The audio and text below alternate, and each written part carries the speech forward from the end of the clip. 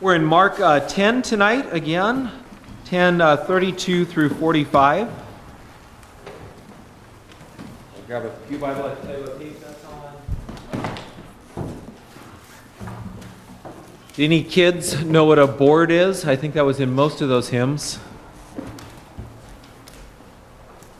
A board, anyone? Room and board. Room and board? Jane Austen fans? What's that? In room and board? Well, in the hymns, I think most of them said board in it. You know, Ez? Like a board, exactly. A board of wood, yeah. The sideboard that the food's on, yeah. Yeah, it's the meal that we gather around. It's on page 1006, if you haven't found that already. We're continuing on the way to Jerusalem. In fact, that's how this passage is going to open, on the way to Jerusalem. We come to Christ's third passion prediction. In this section, it's structured around three predictions of his death. And once again, it is followed by a correction of his disciples. First, Peter needed corrected. Then John, now James and John together are corrected. Listen as I read this passage, and then we'll discuss it together. Starting in verse 32. And they were on the road going up to Jerusalem, and Jesus was walking ahead of them. And they were amazed, and those who followed were afraid. And taking the 12 again, he began to tell them what was going to happen, saying, "See, we are going up to Jerusalem, and the Son of Man will be delivered over the chief priests and the scribes. And they will condemn him to death and deliver him over to the Gentiles. And they will mock him and spit on him and flog him and kill him, and after 3 days he will rise." And James and John, the sons of Zebedee, came up to him and said to him, "Teacher, we want you to do for us whatever we ask of you." And he said to them, "What do you want me to do for you?" They said to him, grant us to sit, one at your right hand and one at your left, in your glory." Jesus said to them, "You do not know what you are asking. Are you able to drink the cup that I drink, or be baptized with the baptism with which I am baptized?" And they said to him, "We're able." And Jesus said to them, "The cup that I drink you will drink, and with the baptism with which I am baptized you will be baptized. But to sit at my right hand or at my left is not mine to grant, but it is for those for whom it has been prepared." And when the 10 heard it, they began to be indignant at James and John. Jesus called them to him and said to them, "You know that those who are considered rulers of the Gentiles lord it over them, and their great ones exercise authority over them. But it shall not be so among you. But whoever would be great among you must be your servant, and whoever would be first among you must be slave of all. For even the Son of Man came not to be served, but to serve, and to give his life as a ransom for many." This is God's word. Thanks be to God. So it opens. They're on the road. They're going up to Jerusalem. Jesus is trying to prepare the disciples for what's going to happen. And for us, the readers, this passage is pivotal. It sets the stage for what's going to unfold. It keys us in to some themes to be paying attention to. But I begin with a question. It says they're on the road on the way up to Jerusalem, and they were amazed, and those who were following are afraid. What is that about? Why are they amazed and afraid? Yeah, Eva?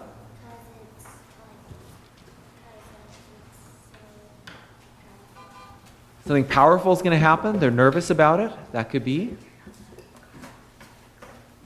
We might expect this after he predicts his death, but it's before he predicts his death. It's a bit strange, isn't it? Did the leaders want to kill him at this point? That's a good question. I mean, Jesus has said, at least in the first prediction, he says the leaders are going to be involved in killing me. So they are getting near near Jerusalem at the time of Passover. Yeah, yep, that could be it. Trepidation. If you think I have the answer and we're going to lead into the lesson with that, I hate to disappoint you. I'm not totally sure. It's a strange thing. He did just teach about the rich man entering in and how hard it is for the rich to enter. And remember, they say then it must be impossible for anyone to be saved. If this guy who's kept the law and done everything right and is well off can't make it on his own strength, then who can?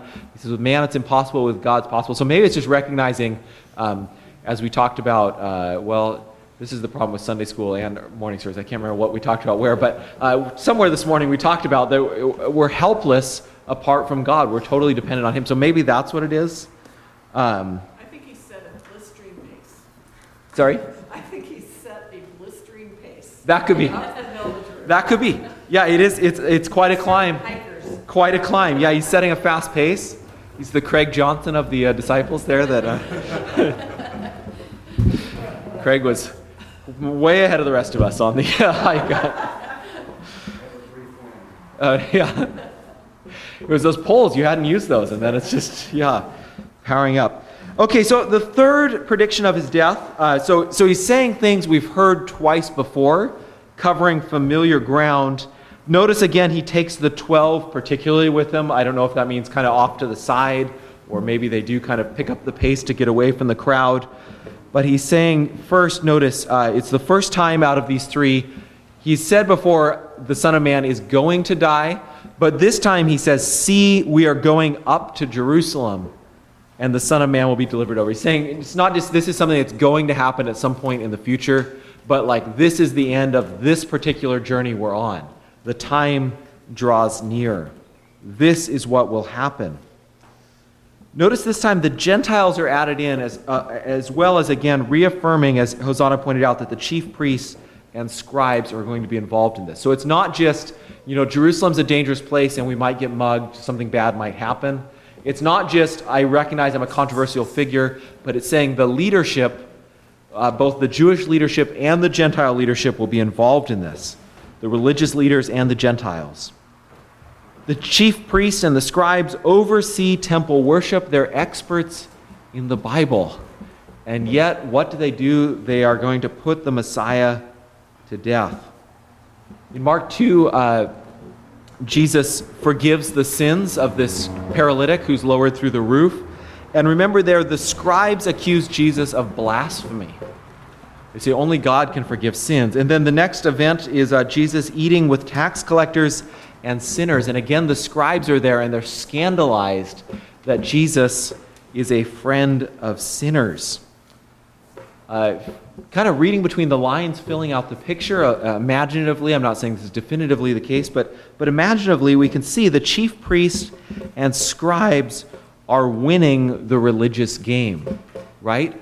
They're perceived as the pious people who keep the law well, who do things right, and they benefit from it.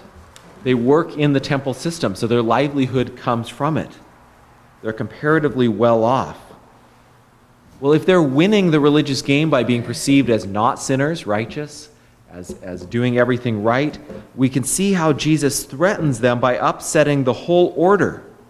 If sinners' sins can just be forgiven, and sinners and tax collectors can just be included into the kingdom, as it were, at a word, then what's the point of them having been good all this time? He seems that, it's like we're ahead and now you're changing the rules. Remember the parable Jesus tells about the owner of a field who goes out into the marketplace and he sees a bunch of men standing around. He says, well, why aren't you working? He said, well, no one hired us. So he says, well, I'll pay you a day's wages to go work in the field. And he keeps doing that. He keeps going out 3 or 4 times. And then finally he pays some guys, or he calls some guys, and there's only an hour left in the workday. They go out into the field, they work, and then at the end of the day he pays everyone a full day's wages. And the people who worked a full day are saying, this isn't fair. We worked all day. And yet the people who just started working in the last hour got the same wages as us. In a sense, that's the scribes and the temple leaders here. They're saying, well, our whole life we've lived righteously, and you're saying these people that lived like sinners now, they're just in. The Gentiles, on the other hand, are non-religious. The Romans are pragmatic. They're the power brokers. Jesus understands how Jerusalem works. The Romans want to keep the peace, and he understands that the Romans will even kill him to keep that peace. It's the great irony that this period in history is known as the Pax Romana, the Roman peace. And yet it's during this period that God's own son is unjustly killed. What we see, though, from Jesus' statement here about what's going to happen is that this is not just coincidence, it's not a warning, it's thought out, it's deliberate. It's clear that he sees this as part of the vocation of the Son of Man. Notice he's saying it all in third person. He's saying, this is the role that I must fulfill. This is what the Son of Man will do. It culminates in 34 with this sort of crescendo of cruelty and violence. They will mock him and spit on him and flog him and kill him. And after 3 days, he will rise. What's your response after hearing that? It's a bit somber, isn't it? At least for me, it's like I want to pause and think about this. And yet James and John come up to him and say, "Teacher, we want you to do for us whatever we ask of you." Parents, you know this trick, kids, right? Kids say, "Will you promise to do something, Dad?" It's like, well, hang on a second. I want to know what I'm promising before I promise to. Am I the only one whose kids have tried to play this sort of trick? That they're almost doing this kind of thing of, well, just do something for us. Don't worry about what it is, but will you do something for us, Jesus? Yeah, that's right. That's right. And what do they ask? They want to sit at his right hand and his left in your glory. Okay. Jesus is saying, mocked, spit on, flogged, killed, and they're saying glory. They seem to have, I can imagine Albert Sebring, he says, "Come on, guys," that kind of a thing. If you guys know how Albert says that, seriously? Like, come on, what are you thinking here, guys? This is nuts. But they seem to, with all three of these statements, they seem to be taking it to mean it's going to be a hard road, but in the end, we're going to come out on top. We're going into this fight as the underdogs, but we're going to win. That seems to be how they're taking it. And they're saying, when you do win, we want to be on your right hand and your left. Well, for us who are rereaders of this gospel, we know the end here in the middle. When they ask about being at Christ's right hand and his left in his glory, we can't help but picture the scene on Golgotha, Christ on the cross, a criminal on his right hand and his left. I think Mark, that's intentional, that we're seeing these together, that this is Christ's glory. It's not a metaphor. The cross isn't a metaphor that he's using here, this suffering. It's not somehow just something that happens and then the glory comes. The glory is through the suffering. Well, Jesus responds in an interesting way. You don't know what you're asking. He understands the severity of what's coming, and he's saying, guys, if you understood, you would not ask this. Are you able to drink the cup that I drink, or to be baptized with the baptism with which I am baptized? And they said to him, we are able. Sure, we can do that. Again, they just don't seem, it's not clicking here for them. But what's this about? The cup and the baptism. It's strange language. It kind of comes out of nowhere in the Gospel of Mark in a certain sense. But if we're familiar with the Old Testament, it's actually not totally out of nowhere. So Psalm 75, 7-8, God executes judgment. For in the hand of the Lord there is a cup with foaming wine well mixed, and he pours out from it, and all the wicked of the earth shall drain it down to the dregs. Isaiah 51:17, wake yourself, stand up, O Jerusalem, you who have drunk from the hand of the Lord the cup of his wrath, who have drunk to the dregs the bowl, the cup of staggering. Jeremiah 25:15, thus the Lord, the God of Israel, said to me, take from my hand this cup of the wine of wrath, and make all the nations to whom I send you drink it. Okay, throughout the Old Testament, there's this recurring image of a cup of wrath that will be poured out in the day of the Lord, the day of judgment on wickedness. Jesus seems to be saying that. He seems to be alluding to that Old Testament image of the cup of wrath, and he's saying, I am going to drink the cup of God's wrath. The cup that the wicked deserve, the cup of judgment on wickedness, I will take. The punishment of God on human rebellion and sin, I will take that. And then the baptism, When I preached this several years ago through this passage, getting ready for Easter in 2020, I there took the baptism as also alluding to the Old Testament, a number of passages that use the word flood, which is the same Greek word for baptism in the Greek translation of the Old Testament. But I think I've changed my view since then. I think the baptism is going back to Jesus' own baptism at the beginning of Mark, where he's designated for a specific vocation as God's beloved Son, with whom I am well pleased. He's at his baptism, he enters into and begins his mission. We might say it's his commission to do the work of the Messiah. And I think what he's saying is that this is the culmination of that mission that began at the baptism. Again, that would be a way of saying that what's going to happen is central to my mission. It's not incidental. But then they say, yeah, we're able to drink this. Little do they know, no, of course, they can't drink it. But it's interesting. Jesus says, you will indeed. The cup that I drink, you will drink, and with the baptism with which I am baptized, you will be baptized. I think the sense here is that the cup of wrath Jesus takes, the cup of the new covenant, Jesus' blood shed, we take. Christ is baptized into a mission that culminates with his death. We are baptized into Christ. And so Paul says, in our baptism, we died with Christ and we rose again with Christ. That, yes, we do take the same cup as him.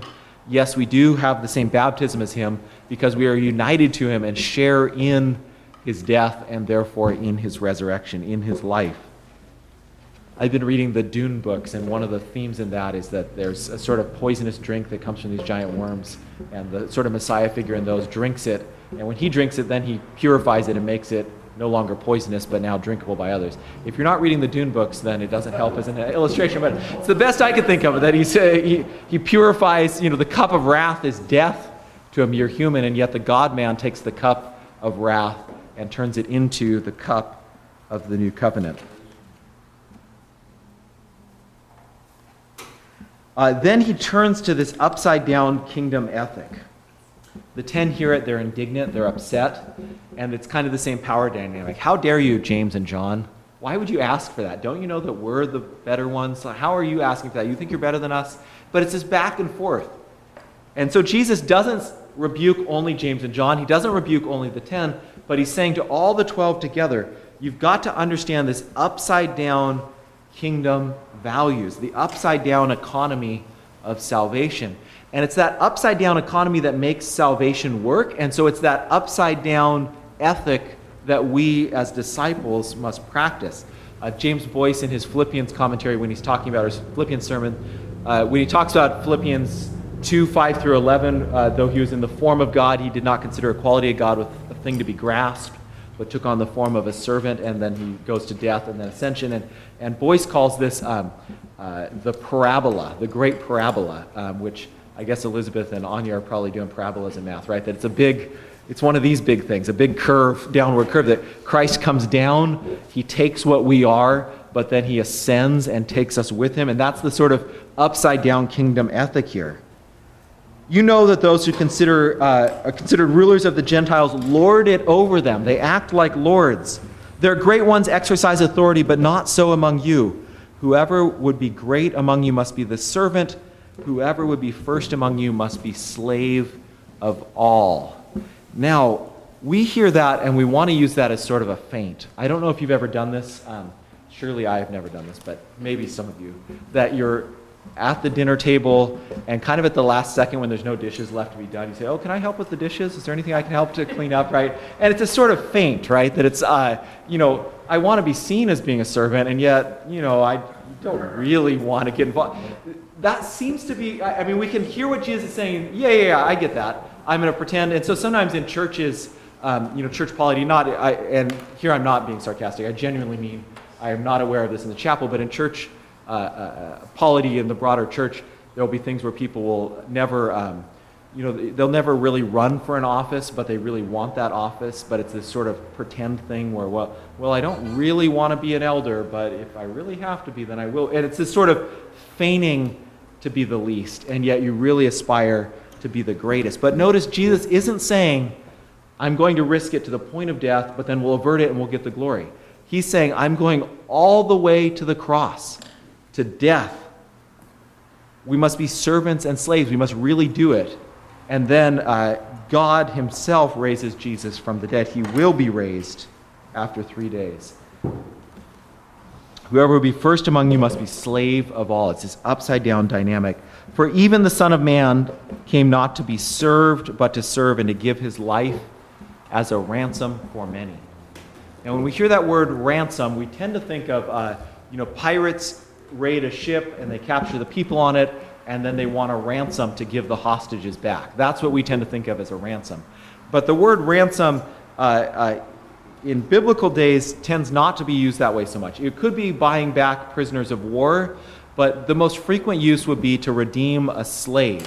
So someone got into debt, they had to become a slave because of their debts. I come along and I say, I will pay the debt for Ezra, let's say. I'm ransoming him back. I'm redeeming him from slavery. So to ransom is to redeem, which is to buy back. How does Jesus ransom us? He gives his life to buy back many, those who are lost. He gives his life so that we can be set free and have true life. Any other thoughts? Sorry, I didn't put in as many questions as I should have. Yeah, Hosanna. It seems to tie in really well with Paul's example this morning, being a slave and Yep. to praise. Yeah. His example of pouring his love out, like it's a offering to the church. Yeah.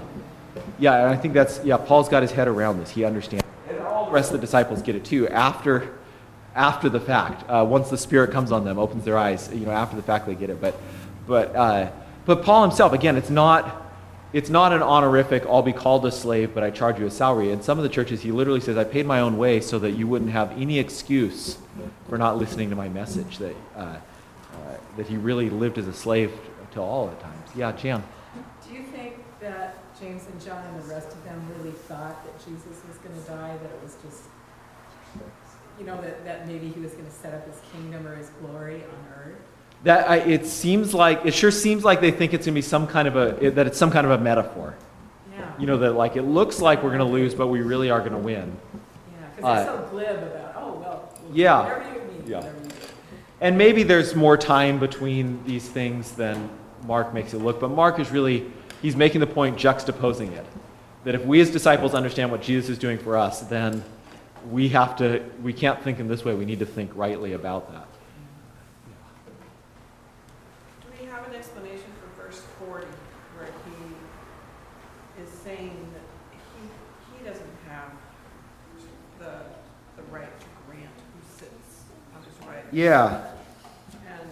And that it's already prepared, it's already determined. Yeah, I take it along the same lines as where he says no one knows the day or the hour, not even the Son, but only the Father, that it's part of this divine plan from eternity of the Father that the Son is fulfilling. That's how I took the verse, understood it, but I confess I didn't catch my eye to dig into that verse more. But yeah, great observation there. Yeah, Jan. Yeah, it's interesting that he sits at the right hand of God the Father. Yeah. So they would be sitting on God's lap. Yeah, could I actually have God's seat? I know. And then, it's interesting. We've been watching the Lord of the Rings movies with the kids, and they keep trying to understand, why is the steward of Gondor only not sitting on the big throne, and he's sitting on the little one? Well, this is what steward is trying to explain. Yeah, Dan. Circling back for a moment to amazed and afraid. Yeah. We started with, I was thinking of Craig and Albert out there hiking Yeah. at a torrid pace toward the mountain. And if you knew that death awaited you, Yeah. and you nonetheless set that pace, Yeah.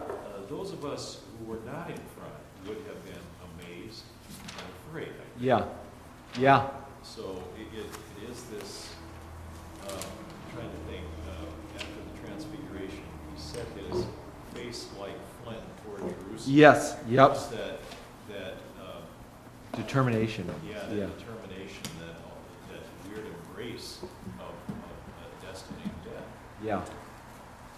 And I think putting this together, it makes a good amount of sense, that they're amazed and afraid, And they're saying, well, if he's really this enthusiastic about it, maybe it doesn't actually mean death. Maybe it means something. How can this really go together that this is the center of his mission and yet he's determined to go for it? Yeah, Jan. And then I remember Thomas, when was that, when he said, well, then we'll go to Jerusalem and die. Yeah. I mean, it's like he really knew they were going to go die Yeah. at that point, but I don't know. Maybe that was why they were afraid. Some of them. Well, let's turn to our time of prayer then. Great discussion, you guys.